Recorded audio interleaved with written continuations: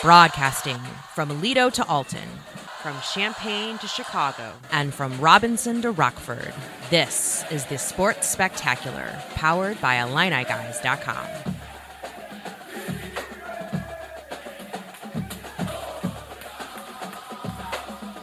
Sports Spectacular, that's our name, and talking sports, our game. Larry Smith, Brad Sturdy, Mike Cagley is along here. Patrick Quinn on audio as well. Glad you're here with us. Hey, we turned the calendar yet again. We're into May. It seemed like it was just February. We're talking about, Illinois basketball winning every other game. We'll get to basketball a bit later on. We'll talk about that. But this is really a show, at least for the next hour, that is really going to be dominated by some Illini non-revenue sports that have just had a spectacular spring for both golf teams and both tennis teams. 4 teams headed this weekend to the NCAA tournament. Guys, let's start first with men's golf. Mike Small, again, what they have done, 3rd ranked in the country, number 3. And guys, they go out last weekend and not just win their 8th straight Big Ten title. They completely dominated. Death, taxes, Illinois golf, men's golf winning the Big Ten. Those are the 3 things you can count on. I mean, that's it. I mean, like, it was utter domination. You looked at the scoreboard. I was like looking at a Saturday and said, they're up by 17 shots. And then they just canceled the final round. I think they just realized it's kind of pointless. The only thing that hurts is they may have won the medalist had they played it out, though. They may have won the low individual as well if they'd have finished it. But regardless, another Big Ten title. It's just ho-hum. It almost becomes commonplace you win this many in a row. I'd really like that. Maybe they should just rename the Big Ten championship trophy the Mike Small trophy, because, I mean, how do you really, I mean, statistically, you really can't dominate any more than he has done this conference over the last 15 years. Yeah. The Mike Small Big Ten trophy. Yes, exactly. Get it? It's like there you go. The small and big right next to each other. Yeah, exactly. I like it. Let's do it. There you go, baby. Yeah, it is. It's unbelievable what they have done, and now headed to the NCAA tournament, and we'll be following them. The Illini women also headed there after a spectacular season, unprecedented. They won their first Big Ten championship, and what a job there. We're going to talk to Renee Sloan a bit later in the show, but now they're headed to San Antonio. Kind of a tough draw for them. But still, they're in the dance, and once you're in, anything can happen. No question. And you know what? I love, when you think about their individual, I really think they have a chance to do something as an individual. I think, the Crystal Wang, who was Big Ten medalist honors, she's 962 in the final round of those Big Ten championships. She had 8 top 10 finishes, won 2 of her last 3 tournaments. I really think that she's got a chance to maybe do something in this NCAAs, even if the team maybe has a tough draw. Yeah, and I think it would be fantastic to see her kind of close the deal. What a fantastic season she's had, and we've talked in the past, hitting a 62 in a final round in not the greatest weather in the world makes you wonder what she could do on a bright, beautiful, sunny day, with everything in her favor. What a great performance. And you just hope they go in and play up to their abilities. Golf, a golf swing can get away from you quickly too. Yeah, I can. You mentioned Crystal Wang. Brad, you're talking about she's a Big Ten medalist, also Big Ten Player of the Year, the first Illini women's player to do that since her coach, Renee Sloan, then known as Renee Hyken.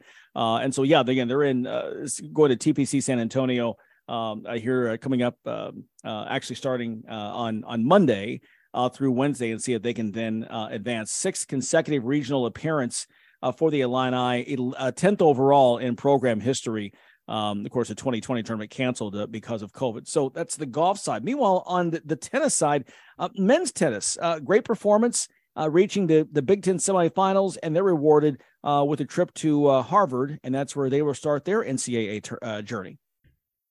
Yeah, obviously that's it's a tough draw. They're ranked 24th, and they're going to take on they're going to Harvard. They're going to take on Arizona State first, obviously, and then they get possibly take on Harvard. But this is you always have a chance. You go in there and they didn't make the tournament in 2022, so it's great to see them back in the tournament in 2023. Yeah, and the bottom line is again, this is just another example of a team that really pushes through when they need to. And of course, Coach Dancer has a impressive record. I mean, when you start looking at a person, you know, a coach who has their 16th NCAA tournament appearance in 18 years as the head coach, you're like, what happened those other 2 years? Slacker. Exactly. I mean, think of, you're no Mike Small.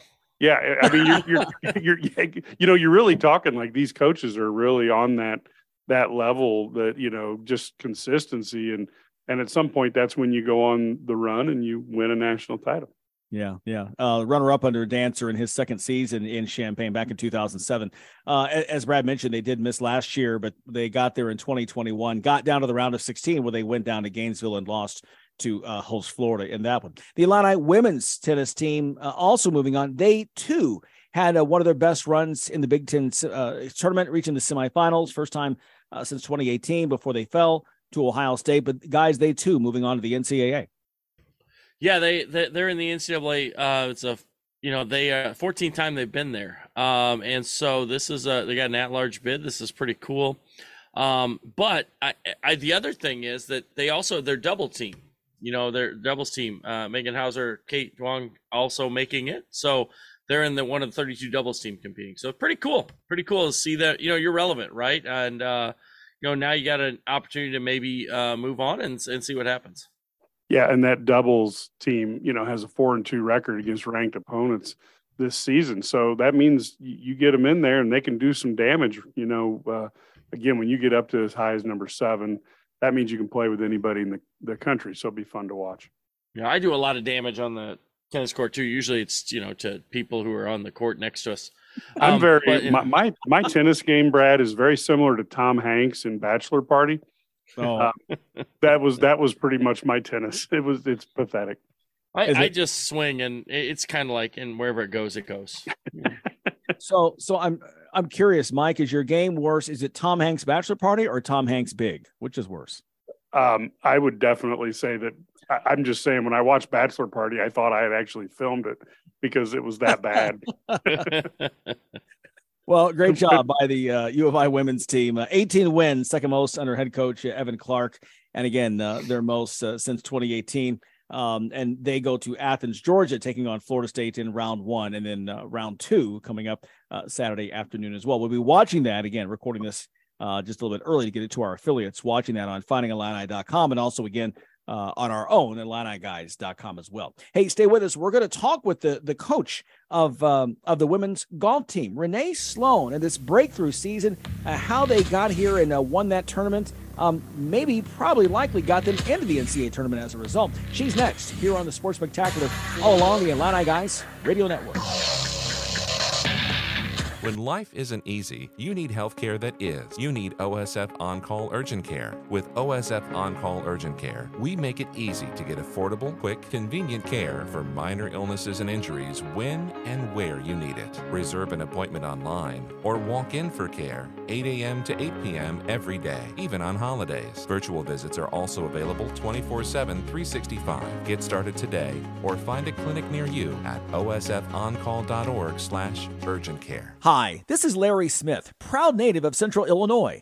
It's been an honor to have reported on the world's biggest sporting events for the past 3 decades. And as a lifelong Illini fan, it's a privilege to now be with IlliniGuys.com. My friends and I put this together with one goal in mind, to have the best Illini-centric website around. Great features, podcasts, insider stuff.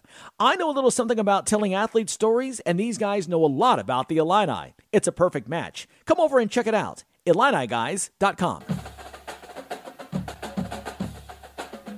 Back here on the Sports Spectacular, this segment presented by BUC Bank, proud sponsor of Illinois Athletics, and great to have back on the show Renee Sloan. Just what a spring it has been for Illini women's golf, coming out a few days ago and winning their first ever Big Ten championship, and now head to the NCAA tournament down in San Antonio. Coach, welcome back to the Sports Spectacular. Congratulations, and just let's talk about the weekend of the Big Ten. Sure. Well, thank you. Thanks for having me. I appreciate it.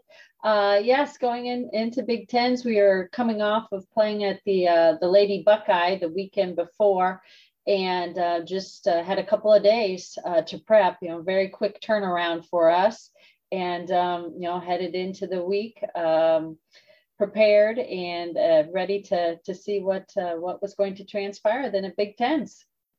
Yeah, that's which is very excited. And boy, just the play of Crystal Wang too. Tell me about and I understand she's the first Big Ten Player of the Year from Illinois since someone I'm talking to right now. Is that correct? Yes, she is. Yes. What a season. What a season it has been for Crystal.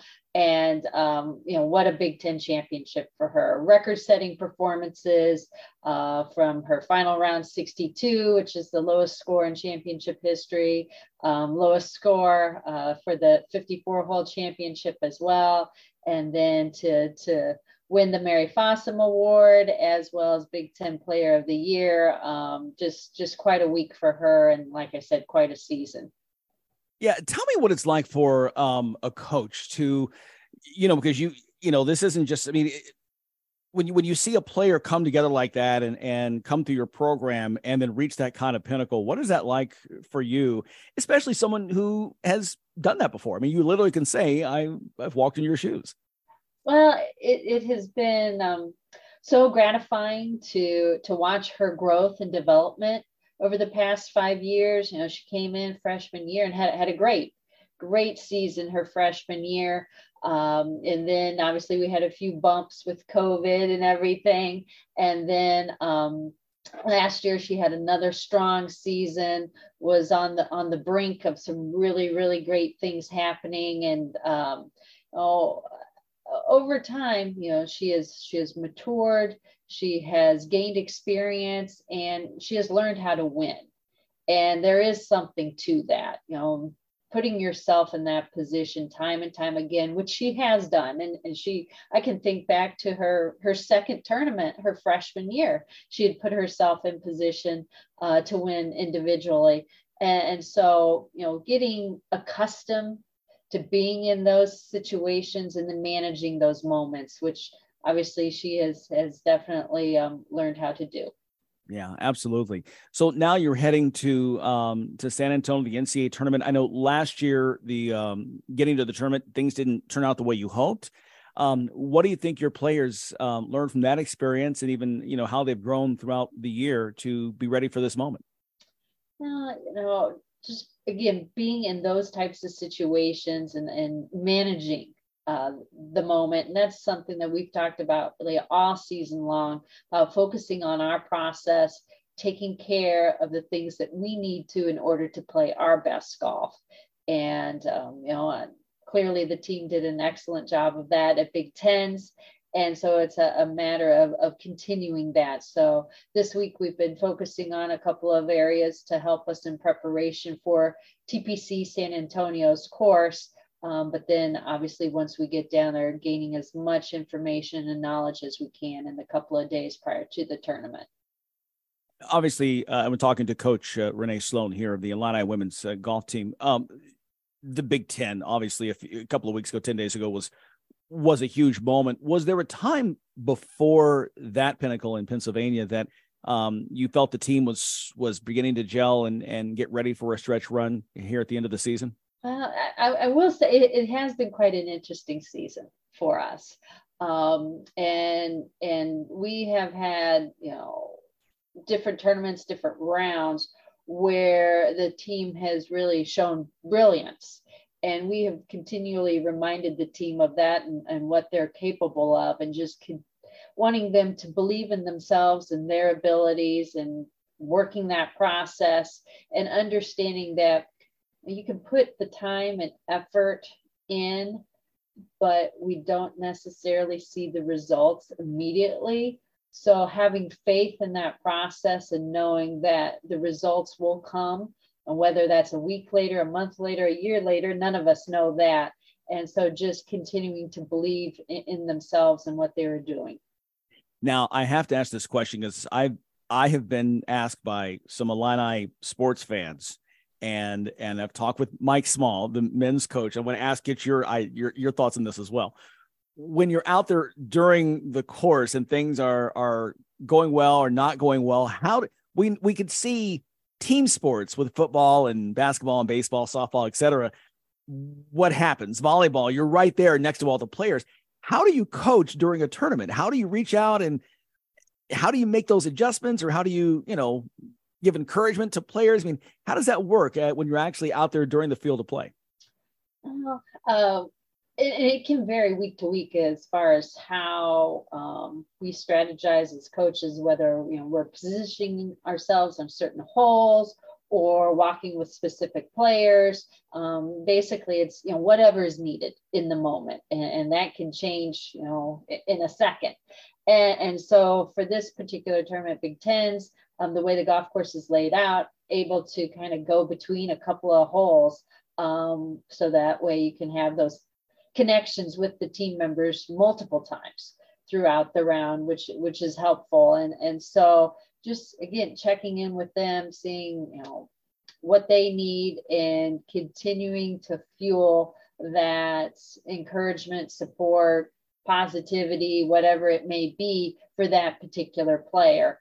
And again, cannot emphasize enough about focusing on that moment, that shot that is right there in front of them, not what happened on the last hole or what we have coming up, but what do we have right here, right now, and what are we going to do with this particular shot?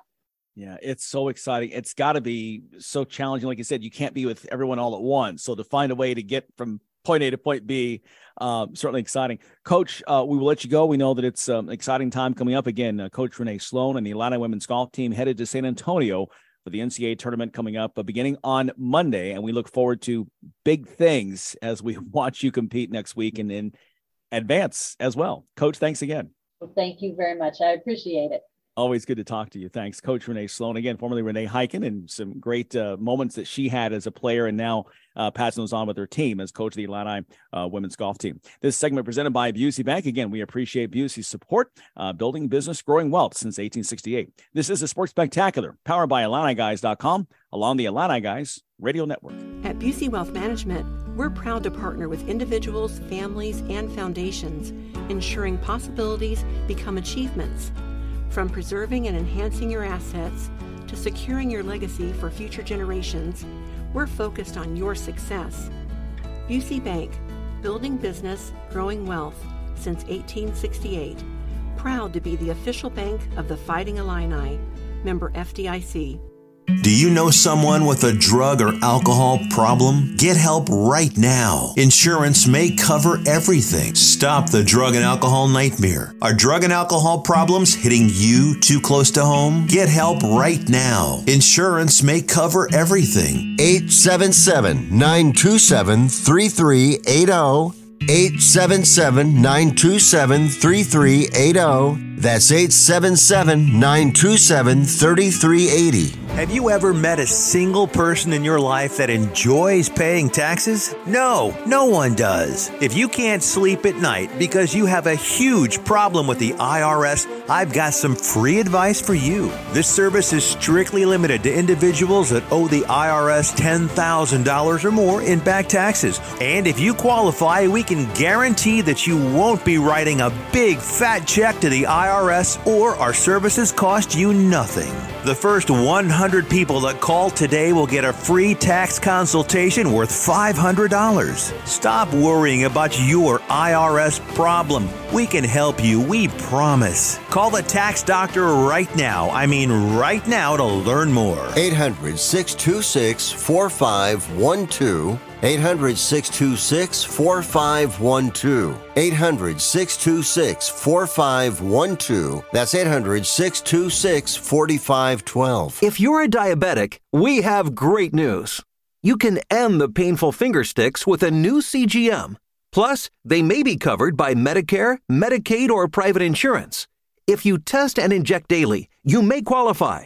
Call US Med now to learn more. 800-390-5160.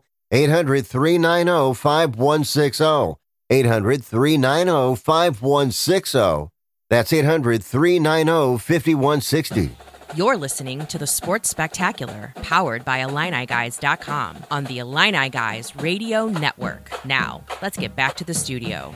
Well, as we always like to step aside and talk about a few things that caught our eye this week. And one that was really, you read the headline, you go, oh, okay. And then you break it down and you go, really? The Big 12 making plans to play some games in Mexico beginning in 2024. And Brad, I think your eyebrows are the most twisted of all of ours. So I go back. Tom Hanks, remember in Big when they're having the meeting and he says, he raised his hand. He goes, I don't get it. This is me right now. I don't get it. Right. So, okay, maybe there's a little bit of money involved, but you're going to sell tickets no matter where you're at. So I don't get it. Like, why? It's not like a league trying to, it's not like suddenly the Big 12 like to be like, hey, let's be, Viva la Mexico. I mean, I don't get it. It just makes sense to me. Well, look, Mexico has a long history of fantastic basketball. No, wait a minute. Yeah, I'm not certain what the thing is other than that stadium in Mexico City can fit a lot of people, I guess, and you could get some revenue. But when you figure the travel costs and security costs, I don't see the payoff here. And I don't know what the long-term play is unless you're looking for international students. But I thought typically that meant, from other parts of the world that they're targeting a little harder. So I'm not certain. Well, maybe there's University of Mexico. They want to, expand later and include them. That's just got a Big 13. Yeah, I don't know. I'm with you. I guess they are looking for schools. So there you go. Exactly. They do want to expand at some point, but I thought it would expand a little farther north than this. So again, this was a CBS Sports article. Our friend Dennis Dodd, as always, is just outstanding with this stuff. And says, hey, maybe it's a thing of, again, with the new commissioner trying to, to try to expand what they're doing and expand the reach. But I'm with you guys. It does seem strange, but we'll see where that goes. I guess I don't know. Like, it's a little bit odd, but okay. Well, we move on. This was really strange too. You wouldn't think of betting on college baseball to be an issue, but the guys that control all that have actually halted the bets on Alabama baseball, the Crimson Tide, after some suspicious activity. This was strange. That is weird. It is weird. And first of all, I don't understand why anybody bets on baseball anyway. Because it's such a crazy. I mean, it's called addiction, Brad. Yeah, they got issues. I mean, there's a lot of sports I've bet on, but baseball is not one of them. It's such an odd thing to bet on. But anyway, yeah, this is weird. You would think it'd be more like in the college football realm, where Alabama college football. I'd even pick Alabama softball perhaps over Alabama baseball from a popularity standpoint, and but. Yeah, I don't know. It's really surprising to me to see this happen. But with all the stuff going on, with all the money that's in college athletics, and now we have NIL and we have people paying, this isn't far. This isn't far from being something that happens in a basketball, football situation moving forward.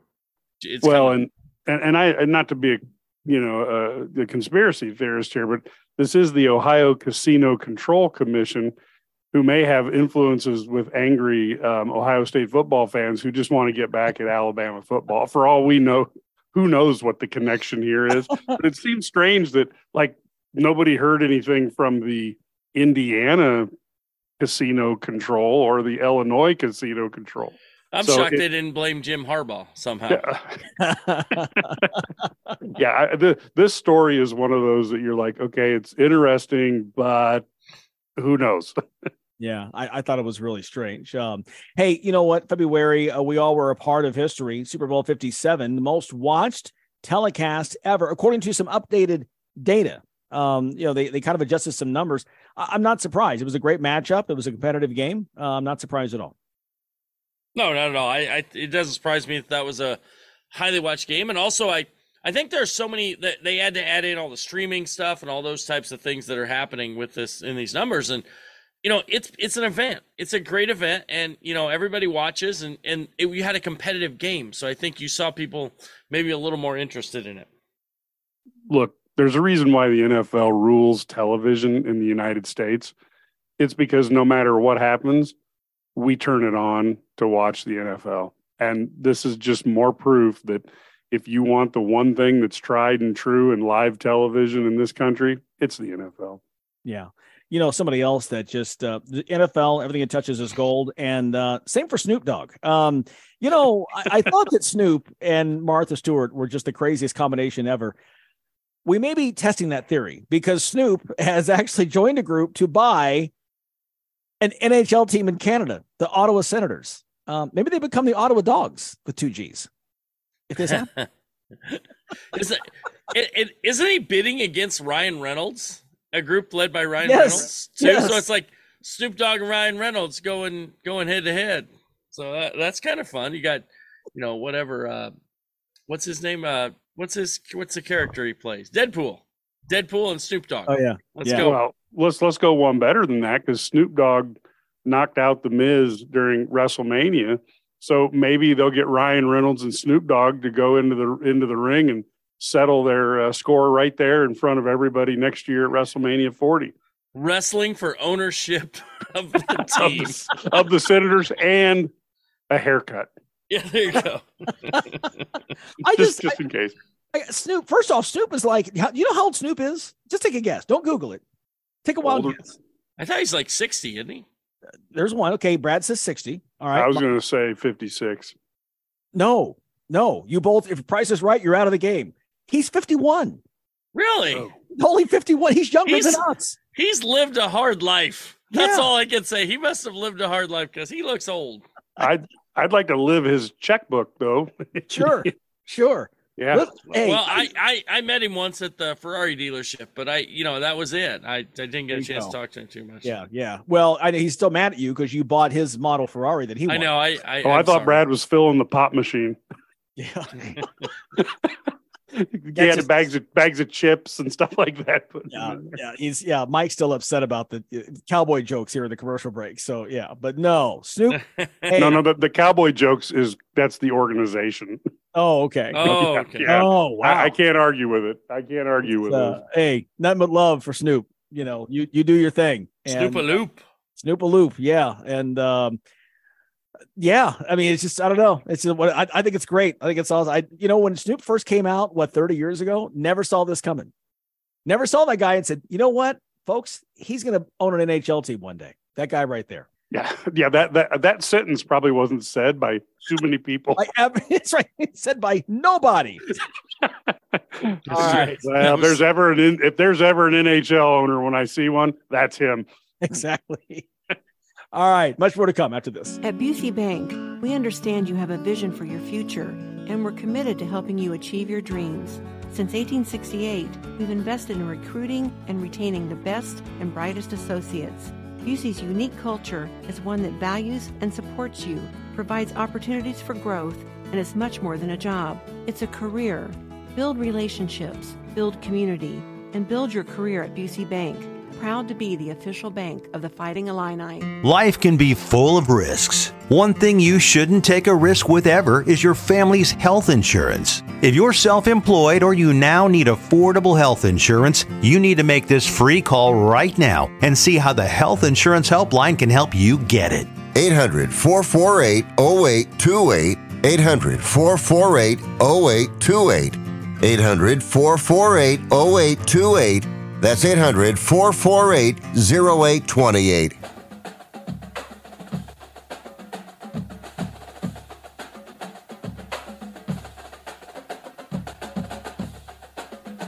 Right back here as we were talking a little NFL draft earlier, and of course last week, getting into really dissecting the first round. One thing we thought would be kind of neat is to talk to somebody who, is really, knows the inside game and kind of what happens really before and especially after the draft, now that teams kind of know or players know who they're going and teams know who they have coming in. Paul Aloisi is an attorney based in Florida. He's also an NFL agent and very active. You can check him out on Twitter. AISE 46. Paul, is that right? ALOISE 46. PLOE 46. We'll do that again. PALOISE 46. Can't read my own handwriting. Hey, Paul, thanks so much for joining us here on the show. Let's start with, first off, how many guys did you have in this year's class that signed with NFL teams? Absolutely. Thank you guys so much for having me. So this year we had 5 total guys that myself and another agent, Tanner Simpkins, were co-representing. And we ultimately got one of them a contract with the LA Chargers, Pokey Wilson. And then we had 2 additional guys that we were representing, Jamal Woods from Illinois. We got a rookie mini camp invite with the Indianapolis Colts.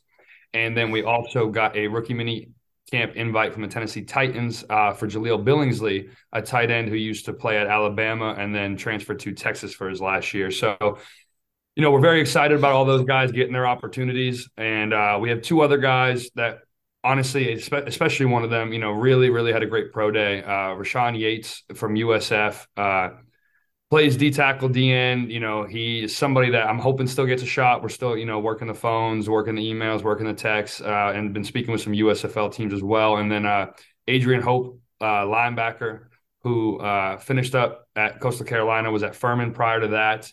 And, he's somebody as well that had a great college career. And, we've been speaking with USFL teams, and he's going to some CFL workouts this upcoming weekend.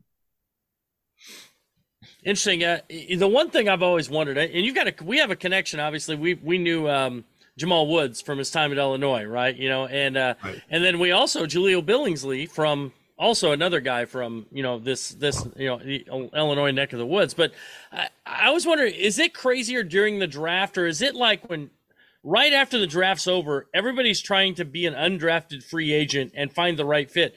How hard is it to find, or how important is it and difficult is it to find the right fit for your guys as opposed to just taking the first team that calls?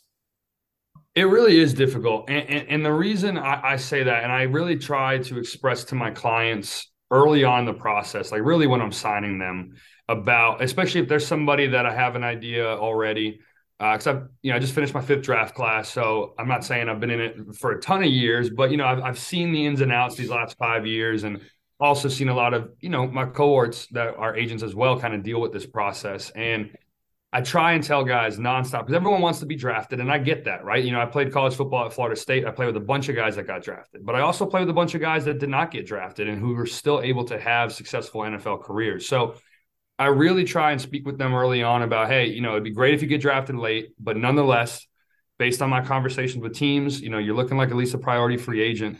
So let's track these teams. Let's track who's on their roster come year end. And then most importantly, track those first couple of days of the draft to see kind of how that roster is shaking out, because these players, at the end of the day, what I tell them all the time, especially because I work as an attorney, I'm not trying to pay my rent off of your deal, right? So I don't want to just take the first deal that comes to the door. I truly want to put them in the best position to make that 53-man roster to change them and their family's life, right? So it's very hard though, because I've heard horror stories, right? One team offers and the guys think they can get a deal done somewhere else, and then that team moves on, and then that player is stuck without a team. So it is, having those tough conversations with the family, and then trying to give my expert opinion, or at least my educated opinion, right, to these players and their families about what they should do. And then ultimately, I gotta tell them, just like in the legal world, I can advise you, but it's you and your family's choice. So I'm gonna champion your decision either which way. We've seen some crazy decisions by college players, to go pro, not go pro, many times fueled by their inner circle around them. How the heck do you deal with that? Because I would assume it's the same minefield for you that it is for a college basketball or football coach. Definitely, I agree. And I don't think it's ever gets any easier, right, in that sense, because you're always going to have different people with different circles or families around them. So I truly think it is one that, if you're really trying to help the player, to me, you got to understand those dynamics and figure out, okay, is this person might have been in your life for the longest, but are they truly out for your best interest? And then, okay, this friend of yours, actually has, some great business sense, and maybe he's someone we want to keep in the mix. And that's something I've always been open to, right? So I've had players come to me who were referred to me maybe by a friend who used to play football and that knows of me and knows of my work. And I'll say, hey, man, if they want to stay on as your manager or as, do your marketing, I have no objection to that. At the end of the day, I want the player and their family to feel comfortable about who they're working with. And oftentimes having someone that they have a long tenured relationship with does help, my ability to represent them. But unfortunately, I've seen that not be the case sometimes too. So I think my legal background and having worked with clients and their families for truly life or death situations, right? Or like truly the ability to whether or not they're going to be sentenced to, 10, 15 plus years in prison.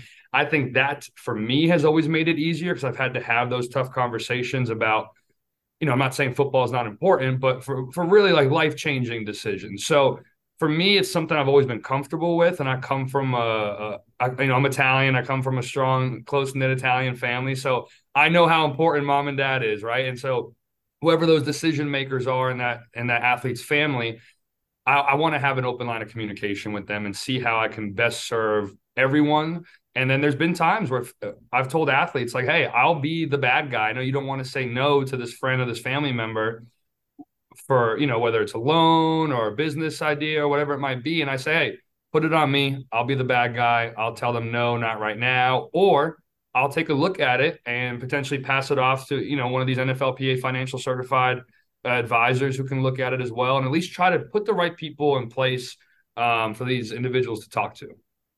So you were saying, as we're talking here to Paul Alois, NFL agent based in Florida, it has 5 guys here in this current class that just did contracts. What's the biggest change you've seen in your 5 years doing this? Or even if you go back to your playing days, and as you had guys leaving college and going to the NFL, the money is staggering right now, and it just gets bigger with all the TV contracts. It gets bigger, and the stakes are larger. What's the biggest change you've seen in the time that you've been involved in this part of the game? I'd say NIL, right? I mean, the ability for college athletes to be making money now is, on one hand, a great thing. It's something that, my majors in undergrad were criminology and sport management, right? So it was something in the sport management world that we talked about when I was in college. And so it's been something that it's been discussed for a long time.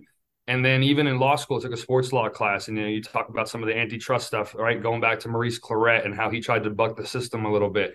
And to me, it's something that I think is great for these athletes. But what I've seen from these athletes, both, positive and negative, is when they're coming out, some of them are still focused on these smaller NIL deals and these marketing deals. And I think Dion talked about it one time. He was like, if you handle your business on the field, the money's going to come. And, there absolutely are these top-notch athletes that are getting life-changing deals in college. But to me, those athletes are few and far between. They might be the ones that we hear about the most on SportsCenter, but at the end of the day, there are so many athletes that just aren't going to have those types of income coming into them in college, let alone right when they leave college. And so I think the biggest thing that's changed is just trying to get these athletes, these young men, to understand, like, hey, I was in your shoes not that long ago. I wasn't at the level you were, but let me just talk to you separate from football about some of those business decisions, right? Those family, those life decisions that you need to be making these next few months. And what I really try to impart on them is really focus these next few months on training, really working on your interview skills and ensuring that you don't just make it to the NFL, you actually make a career out of the NFL. And trying to impart on them not to chase those short-term monies, is because I think with NIL, a lot of that, it's just easy, right? It's fast, it's quick money, but it's like, hey, if you really do what you need to do, work hard day in and day out, and treat this not just as a college sport that you're good at, but a full-time job, you're going to make way more money on the field than really you ever can off the field. So I got to ask, you mentioned NIL. So anytime somebody says NIL, I got to get their opinion on it. I'm a big NIL fan, like in some respects. Like, I like that kids are finally getting some value for what they've done and what they're putting into it. But is the current model of basically spring free agency for football and basketball, is it sustainable long term? I don't think it's sustainable. And I like how you asked that question, because I agree. Overall, I like it. I actually worked with FSU College of Law to create a course about NIL, NCAA, and sports agency, just because it was something I was very interested in. It was something I was working in. The first year NIL became active, I stayed out of it just because I was like, all right, let me see how this plays out. And especially looking at it from like the legal side, being a lawyer too, just makes me look at it a little bit differently about some of the pitfalls, right? We're always worried about liability. And then last year I jumped into the arena myself, representing Pokey Wilson from Florida State for NIL, who I now represent with the Chargers. And I think it's fantastic, but I agree. I just don't think the current setup is going to be sustainable for really probably two main reasons. One, I just think that each state, and yes, the states are getting a little bit more in line with their rules, and they're not that different, but every state having their own ability to make their own laws, I just think creates a lot of issues because you have one athlete in one state that might be able to get NIL deals in high school, now going to a new state for college that has different NIL laws, right? And so I just think it presents some opportunities for players to get caught up in situations that they really weren't intending themselves to. And I also think it kind of goes back to what we were just talking about before. To me, it kind of makes them maybe choose a school that they otherwise wouldn't have gone to, but this NIL deal was great. But maybe there was another opportunity for them to get on the field and play in a better system that would have long-term helped them make more money as a professional athlete. So I think having one governing body would help tremendously. But I know the school, at least in my experience, I've worked with Florida State's, administration, on this stuff. And, I love what they're doing from a compliance standpoint. So I think it's also a university by university thing where I think some schools are doing it fantastically. And I think that, we've heard some of the horror stories about some of these other universities. And I think that's what's tough too, is, with now having a central governing body, it's really hard to see and provide the proper oversight, in my opinion, to ensure that all the universities and all the athletes are really being given the same opportunity. Seeing the NCAA's stellar track record of losing in court,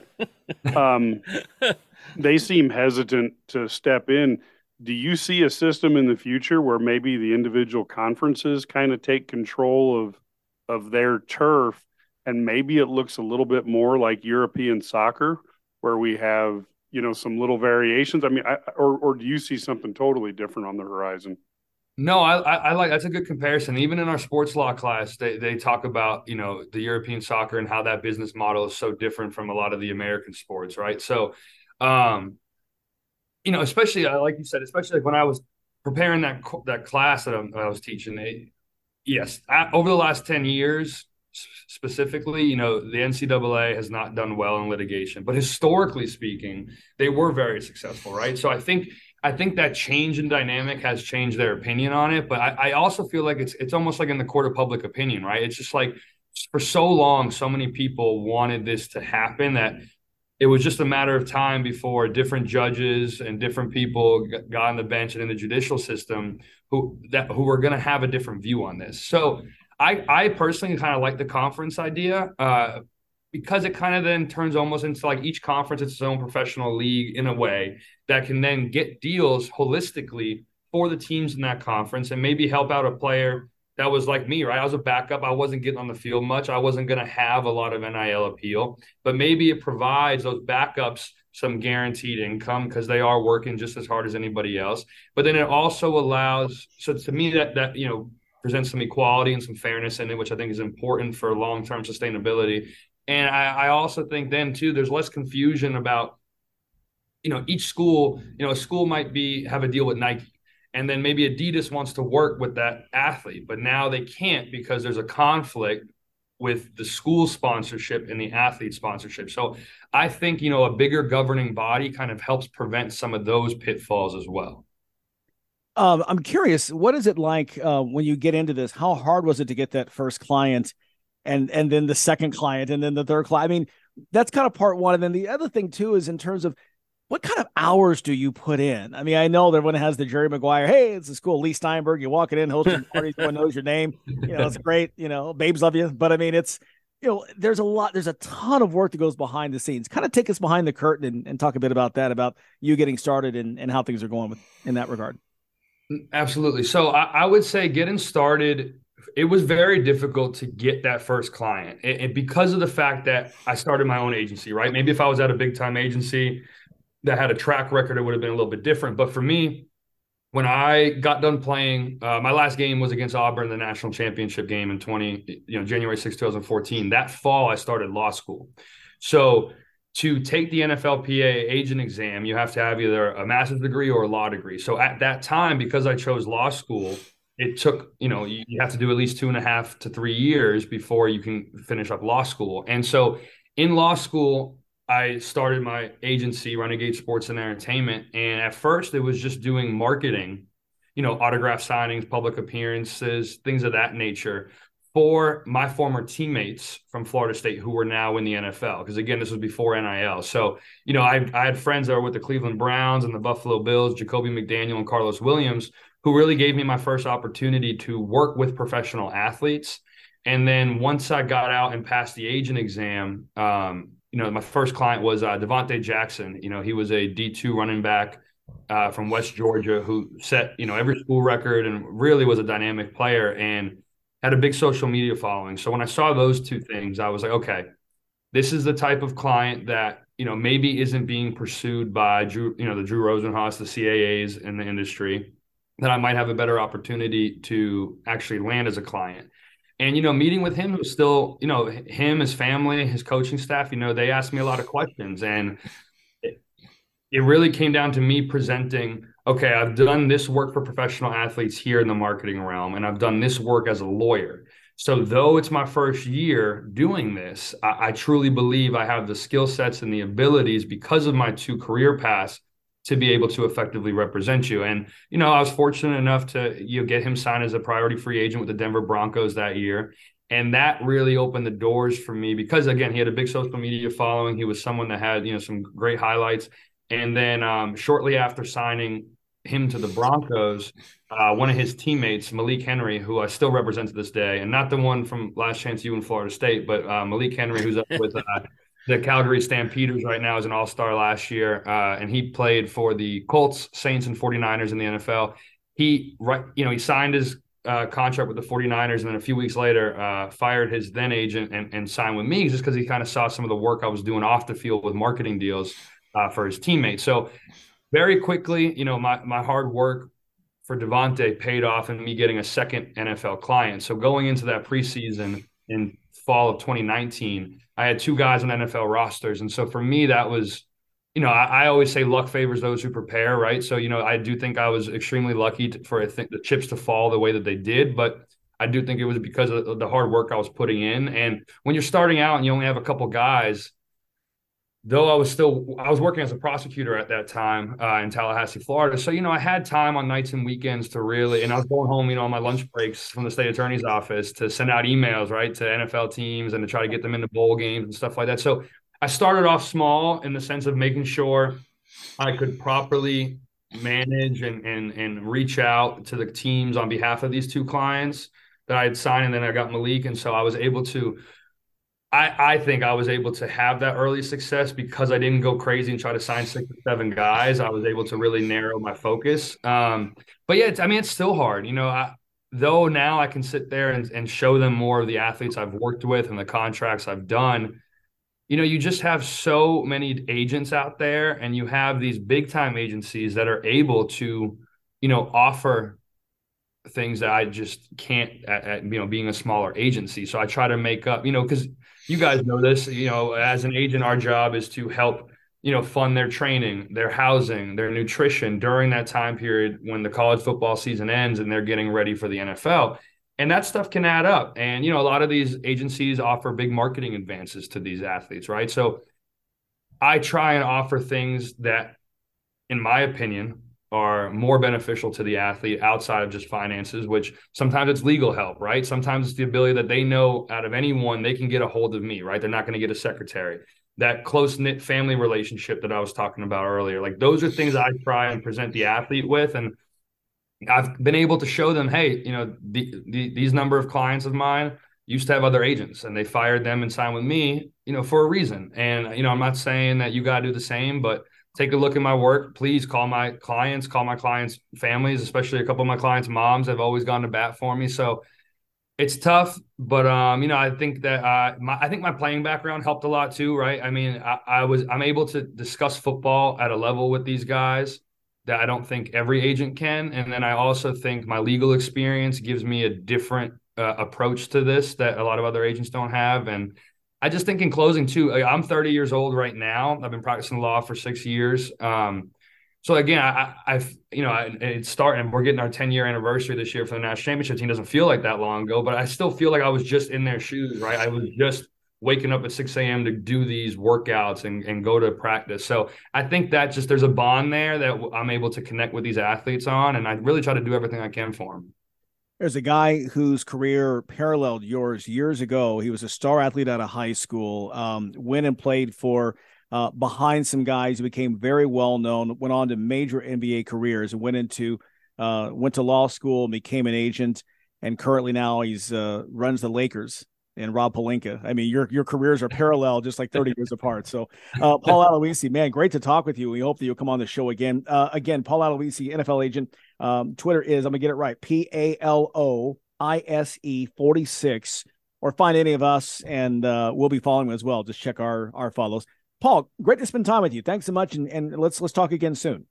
I'd love to be back. Thank you guys so much. All right, appreciate it. And I'm not going to say, show me the money. I'm not going to do it. I'm not going to do it. I was waiting. I wanted to hear a great show me the money, get some Quan. I don't know. Yeah. Kind of. We got it. We'll save that for next time. We'll get into some of the good stories. Well, at least Paul hasn't went big time like Brad, because if Larry and I try to call Brad, we get his secretary. We can't even get him live. Terrible. That's right. Terrible. That's right. That's what I deal with. All right. Stay with us. Much more to come. Keep it here. You're tuned in to the Sports Spectacular on the Illini Guys Radio Network. You're listening to the Sports Spectacular, powered by IlliniGuys.com on the Illini Guys Radio Network. Now, let's get back to the studio. Hour number 2 here on the Sports Spectacular. Larry Smith, Brad Sturdy, Mike Kegley, joined by Matt Stevens of IlliniGuys.com. He is the outstanding football writer and analyst for the website. By the way, a free 7-day trial if you want to check out his stuff. We'll let you do it for free, and then we'll ding you a couple dollars, but it's okay. You spend more on like Starbucks at a weekend. So NFL draft is all done. Not just the guys drafted, but a lot of guys getting a lot of attention, Matt. 4 draftees and 6 guys signing. Overall, give us your thoughts on this draft as it pertains to the Illini. Most successful draft in over a decade, Larry. I think there's the idea that when you have 4 guys that are drafted, within first 5 rounds, there have been days where Illinois hasn't had anybody drafted. And we've been waiting until, the draft is over to talk about UDFAs, if there was any there. But you're talking about the most draft picks since 2013, maybe the most successful draft since 2013, or maybe even Josh Whitman's year of graduation year of 2003 of when Illinois has been this successful. And then immediately, Larry, when the draft gets over with, and I don't want to glance over the guys that got drafted or got signed, but now then you start talking about the 2024 draft, and we could be doing this thing all over again in the first round, and then having some guys in the mid to late rounds get drafted again. So you're starting to see the talent come to the forefront of this Brett Bielema program, and it shouldn't come as any surprise what happened on draft day and what NFL teams are starting to notice when they come to Champaign. When you have 32 teams, and I think it was over 25 teams come for Devin Witherspoon's private pro day, something special's happening in Champaign, and NFL teams are starting to notice. 3 defensive backs drafted there. What does that say about this? Is this DBU now when we look at this? And obviously they've already got the guys in the NFL, whether it's, from previous years, guys like Nate Hobbs or, over and over, you've seen this defensive back you. Yeah, I think it started actually last year with Kirby Joseph, and then having him have a rookie campaign that, allowed him to make the Pro Bowl. And then, you start seeing the guys that were going to come into this, DB class at Illinois, have them go to the combine, do exactly what they did at the combine, have Devin Witherspoon do exactly what he did at his pro day, his private pro day. And you started to realize that all three of those defensive backs were probably going to go within the first 100 picks. And that's never happened at Illinois. And what I think is interesting, Brad, is like what I just said before, is that, this was DB year for Illinois. I don't know if it's DBU yet, but it's DB year. And I think the opposite effect could happen next year in the 2024 draft when you start seeing a whole bunch of guys up front get drafted, because you're going to see guys like Johnny Newton and Keith Randolph and some outside backers potentially get some praise in the NFL draft. And I think it could be a situation where, Illinois' strength next year is obviously going to be up front. Well, that's what names you're going to hear in the 2024 draft. But the 2023 draft was always going to be dominated by the DBs when you're talking about Illinois, because of what Illinois was able to do back there. And it allowed them to do so many different things and allow them to have the number one ranked defense in the country in 2022. So when you look at the 4 guys who were drafted, any one of them stand out as maybe having the quote best situation to walk into in your eyes? Sidney Brown. And I know it sounds really cliche-ish, and Mike, you're not going to want to hear this as a Cowboys fan, but the Eagles Larry, can you cut his microphone? Yeah, I'm getting cut here. The Eagles had a really good draft, and they played in a game that we like to call the Super Bowl, and they still have some guys that they need to reshuffle because they lost some guys into free agency. And I do think Sidney Brown can make an impact. He can not only make an impact with his versatility at that safety position, but I think he can play up in the box. I had a lot of people say all he's got to do is put a black visor, a dark tinted visor on, and he's the second coming of Brian Dawkins and what they're seeing on tape. So they feel very, very highly, feel really good about what they got there. I think they've got a 4-year starter that they think that could plug and play right away into their active roster as a rookie. I think he's going to really impress those guys in rookie minicamp. And obviously, I think Devin Witherspoon is somebody that the Seattle doesn't draft DBs this high. They don't draft corners this high as a franchise, and their GM and Pete Carroll, their head coach, they just don't believe in doing it. That's how good of an athlete and how good of a player Devin Witherspoon was on their board. So I have to believe that they have slotted him in at corner to start for a team that made the playoffs last year. So those would be the 2 that I think. But I also think, Quan Martin has a chance to make an impact at Washington. It sounds like a cliche, but I really like all 3 of their situations because of they not only drafted best available player probably on their board, but they have a need at the position. Quan Martin fits in at nickel corner perfectly in the NFL. That's something that Washington needed as well. So all 3 of them worked out well, but I do think you're going to see Sidney Brown emerge in the same way that Kirby Joseph emerged last year with Detroit, because there was a need there. And then obviously the athletic ability and his ability as a player can shine through. Tell you what, we're going to have to pause here in the commercial to get Mike patched up because Matt just went to town on him. Eagles, this thing we like to call the Super Bowl. Somehow I think there was some sort of error there because a lot of that didn't make sense. Yeah, it didn't. Yeah, it just didn't. Well, I know you had to go Google Super Bowl. I realize that. Yeah, exactly. I've heard of that. Yeah, it's this thing. I don't know. Cereal? It's a thing that the Cowboys never do. Exactly. It's the Cowboys have the best parties. They're always at home on Super Bowl. Sorry. Let's very quickly want to get to this. Another player too, I thought in a great situation was Chase Brown. Running backs today, as you know, they're devalued. They don't go high. But with Gio Bernard retiring after a decade in the league, there's a spot there for him to come in and get some tick right away in Cincinnati. You're right, Larry, and I think from a contract standpoint, obviously you're going to want to watch June 1st, because if the Bengals cut Joe Mixon by June 1st, they save $10.5 million in cap money. And if they do that, it's because they think Chase Brown can be a starter right away for them. And it's happened before in this league all the time.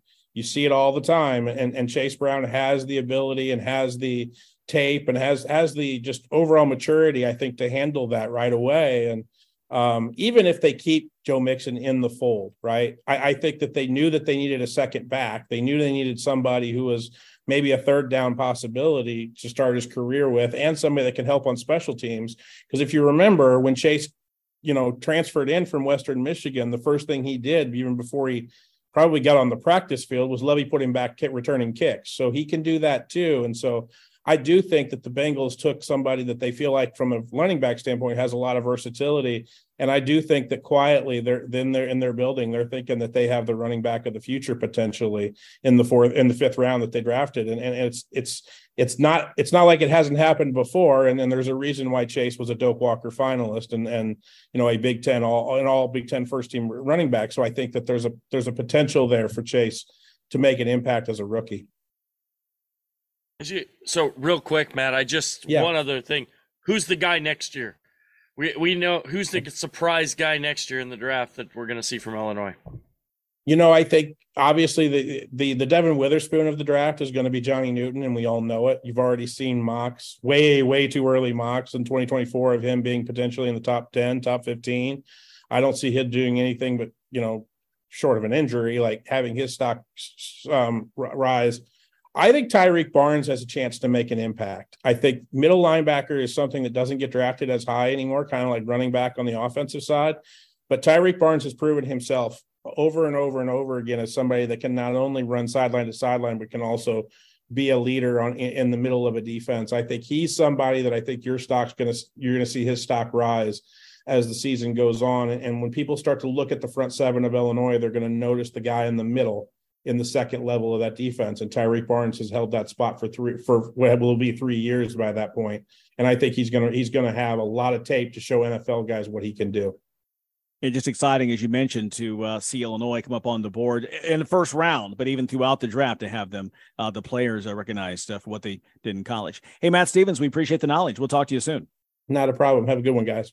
All right, Matt Stevens, IlliniGuys football writer and analyst here on the Sports Spectacular, powered by IlliniGuys.com. Up next, Brad Sturdy with a little tidbit from his 30 for 30, talking to Brandon Simberg, one of the top young reporters, someone whose work we've really enjoyed for a long time now. He joins Sturdy up next on the Sports Spectacular. A tradition of excellence over 150 years in the making. At Busey Bank, we're committed to building relationships that span generations. Wherever your journey in life leads you, we are with you along the way, creating a legacy for you and your family. Busey Bank, building business, growing wealth since 1868, proud to be the official bank of the Fighting Illini. Member FDIC. If you served in the Marine Corps, by now you know about the contaminated water problem at Camp Lejeune. If you were stationed or worked at Camp Lejeune from 1953 to 1987, you probably have a lot of questions. We have some answers. You could be entitled to compensation. Billions of dollars are being allocated to pay for damages to anyone stationed at Camp Lejeune during that time. Unfortunately, it appears that officials may have known the contaminated water problem existed and did little to protect their men. The Semper Fi code was not honored. If you or someone in your family has developed a serious illness, including various forms of cancer, call this Camp Lejeune legal support line right now. You can't turn back the clock and change what happened, but you can certainly call right now and learn your rights as a Marine. Here's the number. Call 800-254-3218. 800-254-3218. That's 800-254-3218. Paid for by Legal Alert Line.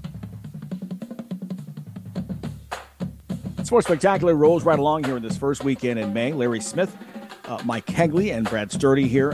Sturdy caught up on his 30 for 30 podcast earlier this week with Brandon Simberg, young guy, a former Illinois student who is really kind of making his way in the world as a scout. In fact, he told Brad on the podcast that he's actually seen more college basketball games this past season than any team played. I mean, that's how much he was in the gym. He's been out and about looking at some prospects in the AAU, out in the AAU tournaments here this spring. And he talked with Brad about that on the podcast. Let's listen in. The NBA this year, they've added a third two-way spot to the roster. So I think there's a little bit more of an emphasis of, guys outside the top 60, 80, giving them a look for, two-way spots on the roster. It's a good chance for seniors to kind of prove themselves. One guy in particular I thought really helped himself was Missouri's Demoy Hodge, who, I feel like he had a good game against Illinois. I don't have the box score pulled up in front of me, but it seems like everyone in Missouri played well that night. They all had a good game. In that, I don't need to double check that. But guys like Demoy Hodge from Missouri had a really good night. Serge Jabari Rice from Texas, his sixth-year senior, was playing in a low major before Texas, went to the Longhorns, was a pretty integral part of their tournament run and their success this season. He won MVP. He had a big weekend. One-time Illini target Tiger Campbell was there, and he, did pretty well for himself despite his size. He was one of the better point guards in the event. So Portsmouth 2 weeks ago was a lot of fun. And then I saw Nike EYBL Session 1 a few weekends back in Atlanta or the Georgia area. Ran into Illini coaches Tim Anderson, Chester Frazier while I was out there. But for me, that was really good to see a range of high school guys. I saw like the Boozer twins and Cooper Flagg, but kept a close eye on like Mean Streets as well. that Trey McKinney kid in 2025. He's the real deal, man. That kid is really good. A lot of talent. A lot of coaches in to see him. I saw Illini commit Merez Johnson, and what I thought was interesting about watching him and former Illini target, now UNC commit James Brown, is that those two are kind of playing on their own teams now. They're not both on mean streets. So to kind of see them play without each other, I thought was good because I think it helped them both a little bit.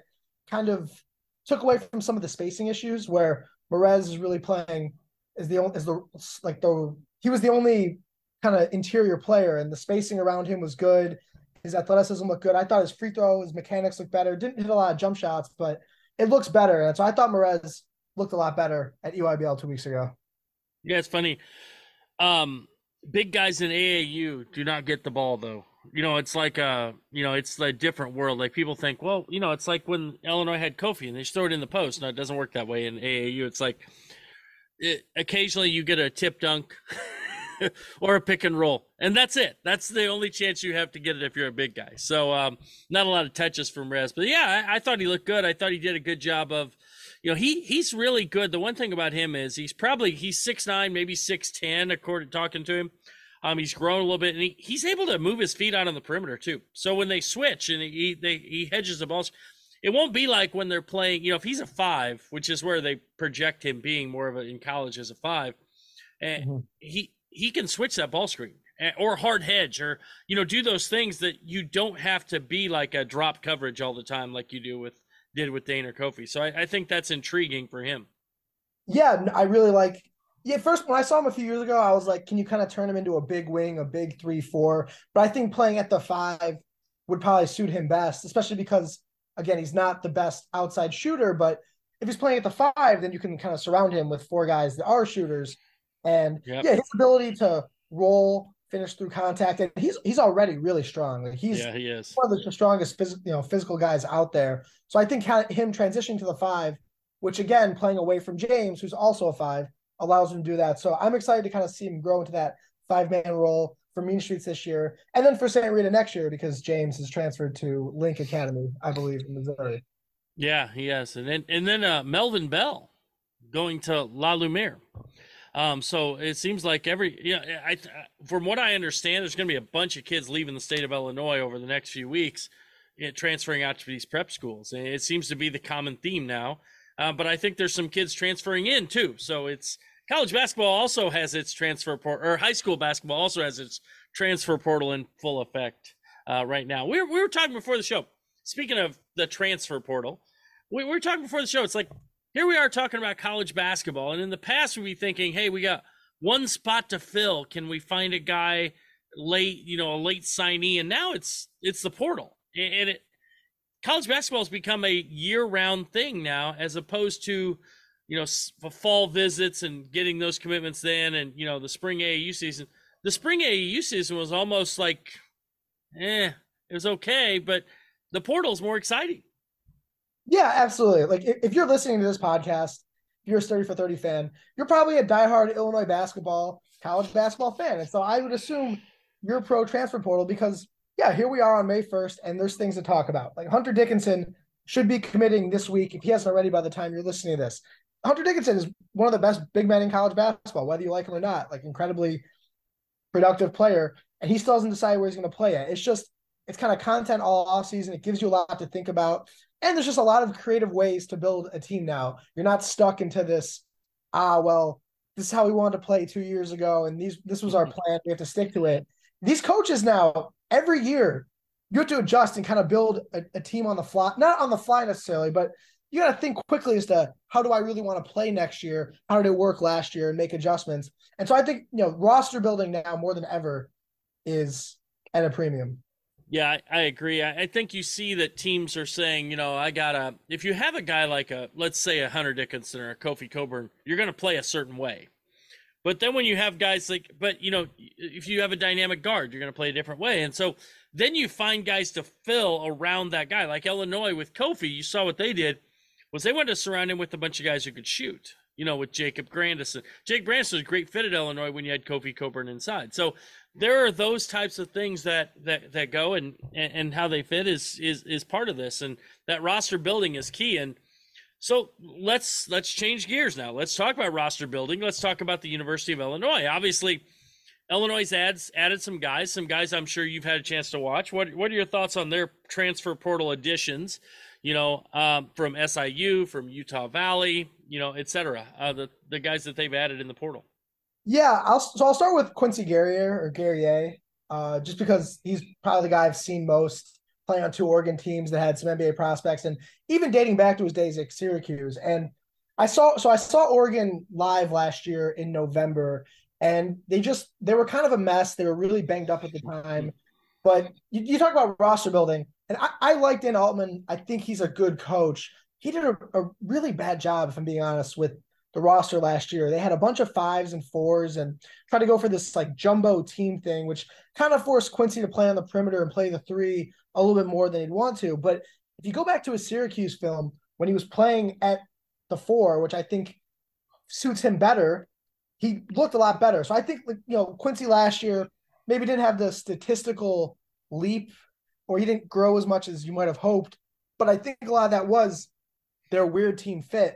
And I think when it comes to Illinois, I think they'll ask him to play more 4, maybe even some 5 at time. And he's like 6'7", 6'8". He's an incredibly strong guy. He's physical. He actually does a lot of the traditional kind of post player things that you'd want. He rebounds well. He can absorb contact on defense. So I think moving him to the 4 and maybe the 5 will help him. And, we talk about coaches in roster building, but players also have to go to places that actually make sense for them.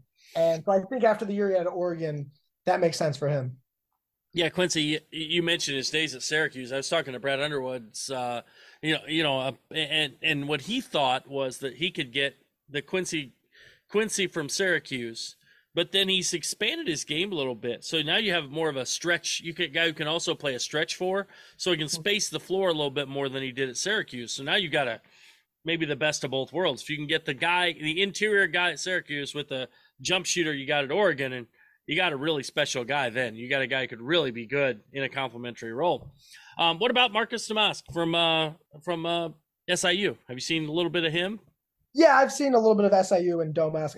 Again, especially once he committed here. I was like, I'll check him out. And I mean, he can fill it up. Like, he's not the most dynamic or the best athlete, and I know he was, playing at SIU. It's not the best competition, but you don't stumble into 3 straight seasons of 15 points per game without having some craft to your game and having some ability to get buckets. And I think he's a tough shot maker who a lot of times was kind of asked to take tough shots. So now if you can get him playing at Illinois where he's, playing with a guy like Terrence Shannon or one of these point guard targets that they're looking at in the portal, now he can play off the ball a little bit.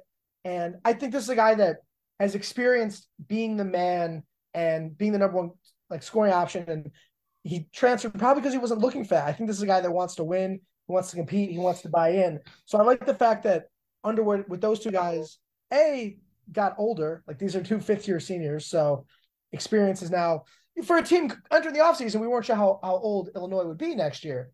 Now they added 3 fifth-year seniors with Harmon too. But Domask seems to me like a guy that's going to be willing to buy in and accept a smaller role, which I think could help his efficiency. Yeah, I like both those guys. In fact, I'll be honest with you, I'm probably higher on Justin Harmon than other guys because I watched the NIT. So if you watched him in the NIT, you're like, this kid's legit. You're wondering that you start going back and looking at the numbers saying, why wasn't he this good all year? And because in the NIT, he was legit. I mean, he was against really good competition too. He wasn't just playing against, at Utah Valley. So it's almost like a guy who wanted the big stage, wants that challenge against that competition. He's clearly athletic enough. So now you what do you get out of him? Yeah, well, it's funny. I remember watching Harmon all the way back at Curie when he was there in high school. And those Curie teams, they weren't the most talented. They didn't have as much talent as the Simeons, Morgan Parks, or Whitney Youngs back then. But they won a lot of games. And it's because he's tough. He's a pit bull. He's competitive. And I think it's kind of that dog that Chester Frazier really buys into. I'm not saying it reminds me of Chester's or Frazier, but they both have that pit bull mentality in the backcourt. And I think defensively is where he might provide the biggest impact. I know you have Sincere Harris, but Harmon's got a little more girth to him. I think he's a little bit taller. That's another guy, like if him and Harris play together, you could really lock up some opposing backcourts. And then on the ball, yeah, he's another guy who scored a lot and took a decent amount of shots at the low major level. But now he comes to Illinois and he's got more talent around him than he's ever had before. So I think he gives you a guy that can kind of slow it down in the half court, get you into your sets, which, Illinois the point guard situation last year went off the rails. Less than ideal. Starting point guard transfers mid-season, like tough to build around. But now you have a guy like Harmon who, again, 4-year college guy, 2 were at JUCO, but still an older guy that can play on the ball. And again, just seems to be willing to buy in to the team. I don't think he's coming here expecting to be the guy.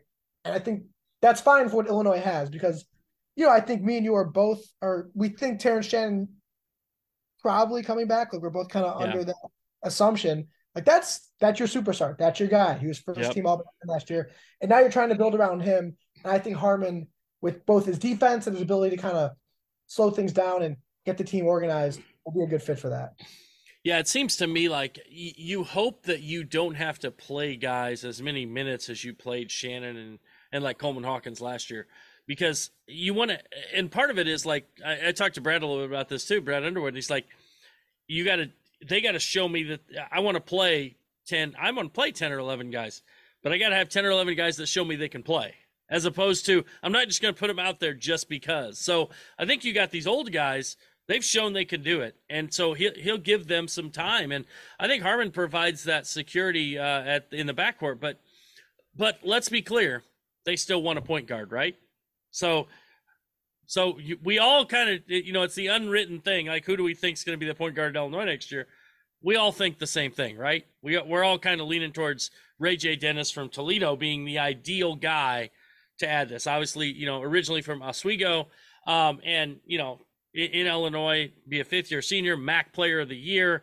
Had just a fantastic year this year at Toledo. What are your thoughts on him?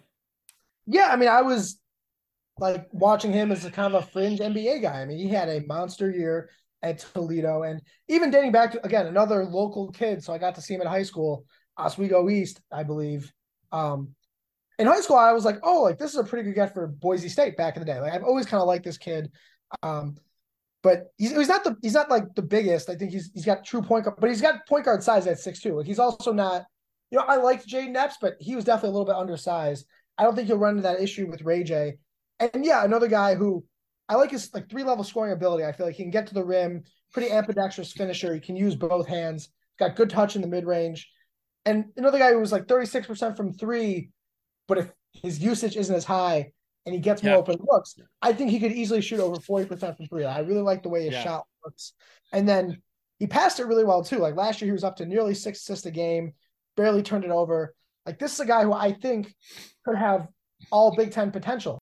Yeah, Brandon is a young guy who's going to be, he's going to, if he continues in this business, he's going to be very successful. He has a great eye for scouting and talent. He's made some really good connections. And he's out and about. He's willing to go out and travel and see. He's been to NBA workouts, sees that. And it kind of gives you an idea of what to expect when you come into a situation here, when you're doing scouting of younger kids as well.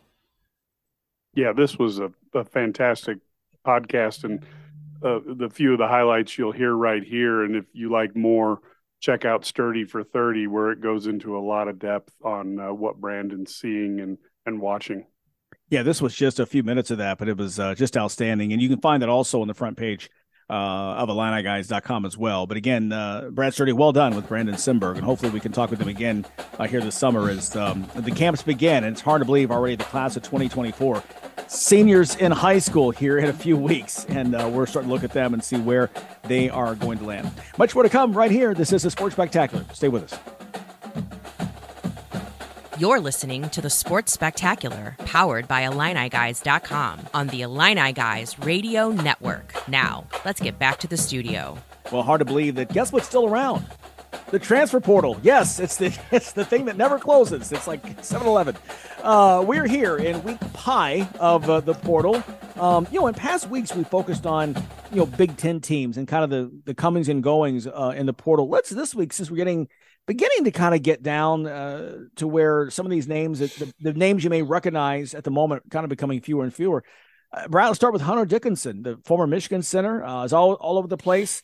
Hunter actually, finally made his commitment on Thursday, decided to go to Kansas. Really it wasn't surprising to us. We knew that was a very distinct possibility that he was going to end up there because, and you think about Bill Self's history, he uses big guys, and he's used big guys. Even when he likes to play through the post, he likes to run some high-low, he likes to run these different things, and I do think that's why it's a good fit for him. But he drugged this out. He went on visits to Villanova and Georgetown and Maryland and Kentucky, and everybody thought I think all these schools thought they had a chance. At the end of the day, we kind of knew it was going to be Kansas. Yeah, I agree. I think he fits really well there. But even the video was strange where Bill Self was in the video. It makes you wonder, did he shoot one of these everywhere he went? Or did he fly back out to Lawrence to put this thing together? I think with the NIL that he got, Larry, he could have afforded to fly to Lawrence a couple of times. So I think he was okay there. He's definitely a guy that's going to make an impact, though. Probably the biggest name we've ever had in the portal. Yeah, the question, Brad. Now you obviously are a basketball insider, know Big Ten inside and out. Are there any of these transfer portal players that you look at and you're like, you're thinking, man, this is a guy that I'd love, and you're trying to figure out, where they're going to go or how much they can help people? Any guys you're particularly interested in, just based on your own viewings of guys from high school up to today? See, first of all, I'll talk about a guy who's out there and he's been talked about a lot. Ray J. Dennis is a guy from Toledo that Illinois, Indiana, other schools are high on. And there are other schools too. I mean, it's a great example of a guy going from a mid-major. He's like a MAC player of the year, stepping up a level to kind of showcase what he can do at the next level. And I think he's going to be really good at the next level. He's a facilitator. He's a scorer. He can score at all three levels. So I really like him. But let me tell you, here's what I want to see out of the portal, and I think this is where we're going to go in the future. Right now, you've got all these teams. They're taking the fifth-year guys because, well, you can. You've got all these COVID guys who have this extra year, and we're only going to have this for another year. But after that, I think the wave of the future is to take guys who are freshmen, who are really good, but maybe either didn't get the opportunity or didn't have the right fit in their freshman year, and then they're going into the second year. And you know who got a guy right now is Tommy Lloyd at Arizona got a guy named Jaden Bradley. I love this kid. I think he's going to be really good. He's the kind of kid you can bet on to really make that stride as a sophomore year. And it wouldn't shock me if we're talking about him being like an all-conference player next year. That's the kind of guy that I'm always looking to see in the portal. I think that's how you're going to build in the future. Now, one other question for you. You've had a chance to watch this portal now for a couple of years. And if you were just advising a player, do you have any thoughts about the timing as to when they should or should not enter the portal? You got about a 2-month period there. Is there anything that you've seen, any patterns as a guy who's watching this more critically than just a fan who's looking for one team to do well? I mean, obviously fans always want the guy to get in the portal and then commit to us quickly. That's what we want. But for the kid, just wait. I wouldn't even you don't even have to enter the portal. Take your time. Enter the portal when you want, by the deadline. Find the best fit, because here's the deal. You may go to a place and you signed this financial letter and now you've transferred, you're in there. Now you're stuck, right? And so what if they go out and find another point guard and you're a point guard? What if you're a center and they add another center? Now you're like, wait a second. They didn't tell me they're going to do that, but so why not wait? Just let it play out. That's our favorite thing, LiPo, right? Just let it happen and see what happens. Just so you make sure you make the best decision for yourself. I think that we've seen this in high school. Kids commit too early. It's the same thing in the portal. And it's a shorter time where it's not like 4 years. But in this 2-month period window, let it happen, right? Yeah, and so much can happen. You're right. You've been saying for weeks, listen, it's going to come in waves. And there's some guys they're going to get into the portal at the end of the process. And then that's like a second wave coming in. And we're seeing that right now, these guys. You mentioned Ray J. Dennis. He's not a household name, but yet some of the metrics show that he's like one of the most efficient guys out there, even over Hunter Dickinson, who's got the big prize. in this portal. Brad's always a great stuff there. Portal update from Mr. Sturdy. And again, if you follow him on Twitter, it's just it's always just cool to kind of follow this along. And we still have a few more weeks to go. So again, it's not ending anytime soon. Keep it here. We'll pay some bills, and we're back with more chat after this. Packages start at $29.99 a month with signed agreement. Restrictions apply. Speak to a representative for complete offer details. See Vivint.com for license details. Terms and conditions apply. Homeowners, if you're looking for the best in home security and smart home technology at a price you can actually afford, we have great news. Now you can get Vivint's award-winning home security systems starting at about $1 a day. U.S. News and World Report has recognized Vivint as the best professionally installed home security system of 2022. And right now, you can get Vivint's home security technology for about $1 a day. Plus, get free professional installation from a licensed technician. Protect your home and loved ones for as low as $1 a day. Call right now for your free home security consultation. 800-613-8053. 800-613-8053. 800-613-8053. That's 800-613-8053. Hi, this is Larry Smith, proud native of Central Illinois. It's been an honor to have reported on the world's biggest sporting events for the past 3 decades. And as a lifelong Illini fan, it's a privilege to now be with IlliniGuys.com. My friends and I put this together with one goal in mind, to have the best Illini-centric website around. Great features, podcasts, insider stuff. I know a little something about telling athlete stories, and these guys know a lot about the Illini. It's a perfect match. Come over and check it out. IlliniGuys.com.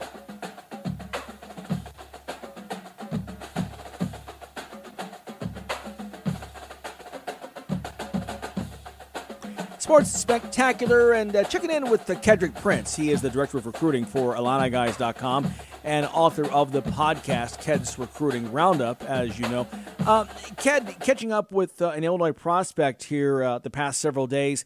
Mikey Lewis, 6'3" point guard. He's a rising senior, class of 2024 out of Colorado. Already Cal, Syracuse, and San Francisco have offered, along with Illinois making offers. Ked talking with Mikey about, his interest in the Illini and how the recruitment got started. Let's listen in. You rate your overall performance? I think I played pretty well last weekend. I think I showcased some of my abilities and what it is that I'm good at. And I'm just trying to look forward and to building on this past weekend and try to translate that into some more wins. The more you played, the better you got. Did you see teams start to defend you a little bit differently, or and you didn't look at that you played your? Did you see coaches again how people defended you a little different for you the more you played? Yeah, I saw the change in defense a lot. Just between the first game and the last, it was some more face guarding and off ball denial, trying not to let me not touch the ball, but I was just trying to work to get myself open and doing the best I could. Is that a compliment to you as a player? And it's okay to say yeah, because do you feed off that kind of stuff? Does that make you play harder to say, hey, I've arrived now, I got my game level? Yeah, it's definitely a compliment to me. I think that when teams start doing that, it's a sign of they're just competitive as everybody else and they want to win. So that's what they feel like they got to do to win, is like face guard and do stuff like that. So I think it's a compliment to me in my game. What's your opinion on playing AAU basketball versus high school? A lot of high school coaches, AAU coaches, they all have different opinions on it. For example, is one tougher than the other, you think, or is one better?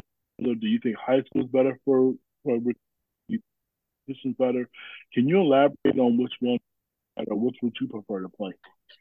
I like playing them both a lot, to be honest. AAU is more fast-paced, up and down style of game, which I like. But I also like high school basketball a lot. I go to accelerated prep. I play in the grind session, and those games every game is almost like the EYBL game to me. Is just as far as like the physicality and the tempo, pace of play, and stuff like that. So I like them both. To be real, I think for just like as far as like recruitment, I'd say AAU is probably better, just like off me and my personal situation this weekend. But I also really think that high school got me ready, playing against guys from different classes who may have been older and stuff like that. Just coming back to my age group where everybody's all juniors, and I think it prepared me a lot. I've had a chance to go to a couple of EYBLs, and I've also been in on TV. One of the knocks is people say AAU basketball, they just throw the ball out there. There's not a lot of coaching. I disagree with it. What's your opinion on? I see coaches run things. I see coaches make adjustments. Opinion on the coaching, or the lack that people have to say about AAU basketball. I think it's all situation based. Me personally, I feel like I have great coaches between Coach Tension, Coach Cam, and Coach Marshall Collins. I think they're great coaches. They give us a scout before every game, and they make adjustments on the fly. They're drawing up plays. It's really competitive. So I can't speak for everybody else in their situation as far as just rolling the ball out, throwing it out. But I know for us personally, they take it serious and they're trying to help us get better. I had kids grow up in the gym, and we spent our lives in the gym. What is that like to get your spring and summer when your friends are maybe hanging out, going to doing other things and video games? Why are you so determined? How hard is that to give up your life to want to fulfill a dream that you have? To me, it's really not that hard.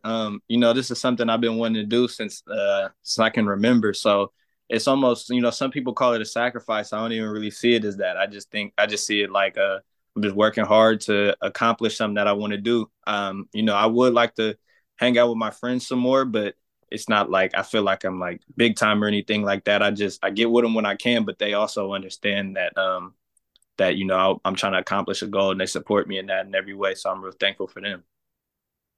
Okay. I'll preview on this interview so that you know a little bit about Illinois due to Coleman Hawkins. Could you elaborate on that for the listeners? Yeah, so I'm from Oakland, California. That's about 30-40 minutes away from Prolific Prep.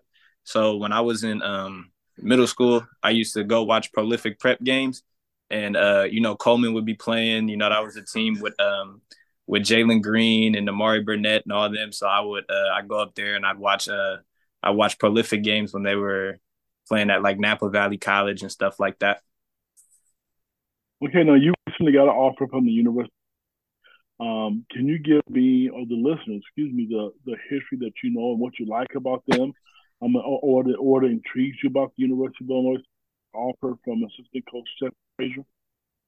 Yeah, I know that Illinois is one of the better teams in the Big Ten. They, Coach Underwood has done a great job in his time up there, and I think they're a really good program. I like how Coach Frazier, he's really recruiting me right now. He's tapping in with my family a lot, and just seeing how I'm doing and how my family's doing. And he was just saying about how how they let their guards play up there, and I think it's a style that I can see myself in. That's just a part of the podcast on the KEDS Recruiting Roundup series of podcasts. You can get those anywhere that you do get your podcasts, or you can find a link as well on the front page of IlliniGuys.com. Stay with us. Much more to come. We'll wrap things up after this. You're tuned in to the Sports Spectacular on the Illini Guys Radio Network. When life isn't easy, you need healthcare that is. You need OSF On-Call Urgent Care. With OSF On-Call Urgent Care, we make it easy to get affordable, quick, convenient care for minor illnesses and injuries when and where you need it. Reserve an appointment online or walk in for care, 8 a.m. to 8 p.m. every day, even on holidays. Virtual visits are also available 24/7, 365. Get started today or find a clinic near you at osfoncall.org/urgent care. Do you know someone with a drug or alcohol problem? Get help right now. Insurance may cover everything. Stop the drug and alcohol nightmare. Are drug and alcohol problems hitting you too close to home? Get help right now. Insurance may cover everything. 877-927-3380. 877-927-3380. That's 877-927-3380. Are you tired of your website making your business look bad? Is your current web developer dropping the ball? Let's face it, if your website isn't making you money, it's broken. Let Neon Rain create a website that turns your visitors into customers. Neon Rain has worked with hundreds of businesses across North America, building custom websites and applications with modern designs that are easy to update and work well on mobile devices. They can do it for you too. What sets Neon Rain apart? They actually deliver on their promises. Call today for a free consultation. 303-957-3092. That's Neon Rain at 303-957-3092. Or visit them at neonrain.com.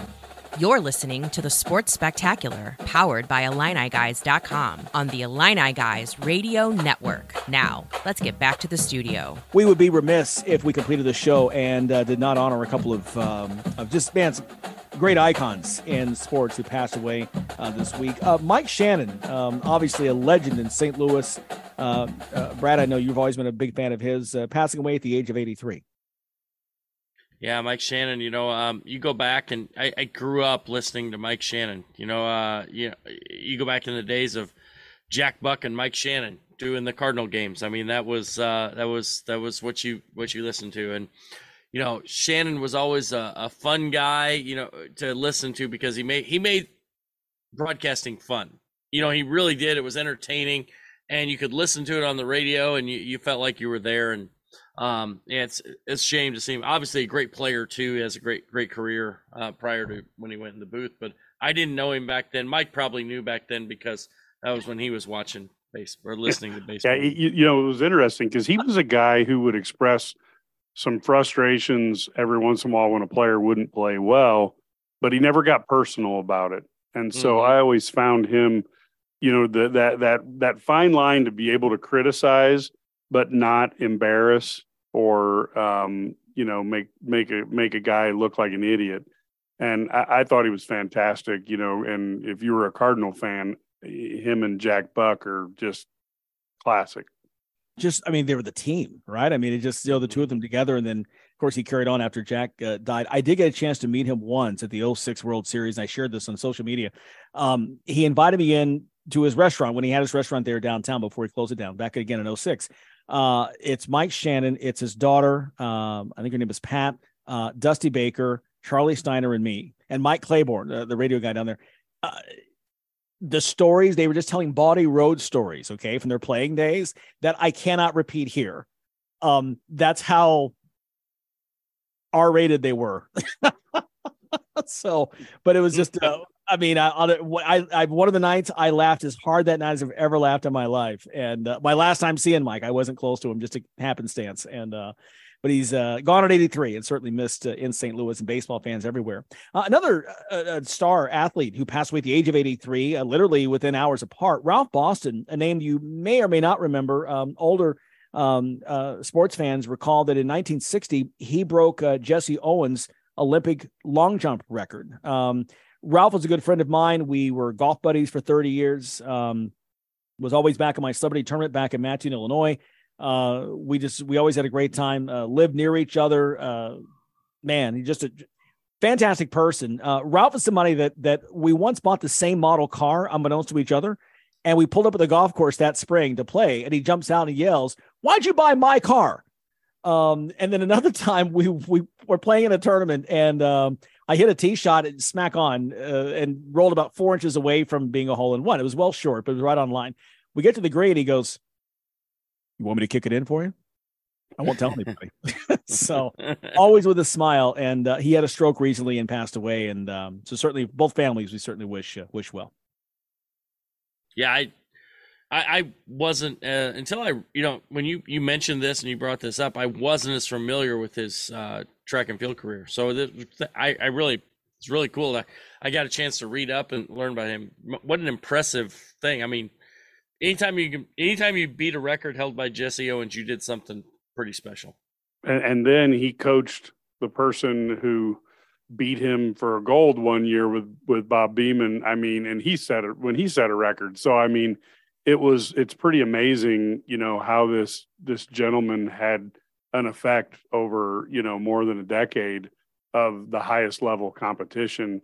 And most of us, couldn't we in high school, we were overwhelmed with the talent, and here he is on an international level. So we're certainly sorry for your loss, and sounds like a great sportsman has passed on to the other side.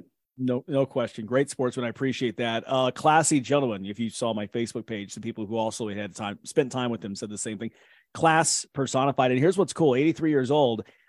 Earlier this spring, he actually was coaching a local high school track team, volunteering coaching the long jump kids at the beginning of the season. So he was giving to others right up until the end. And he would joke about his career. He said, I won gold in 60, silver in 64, bronze in 68.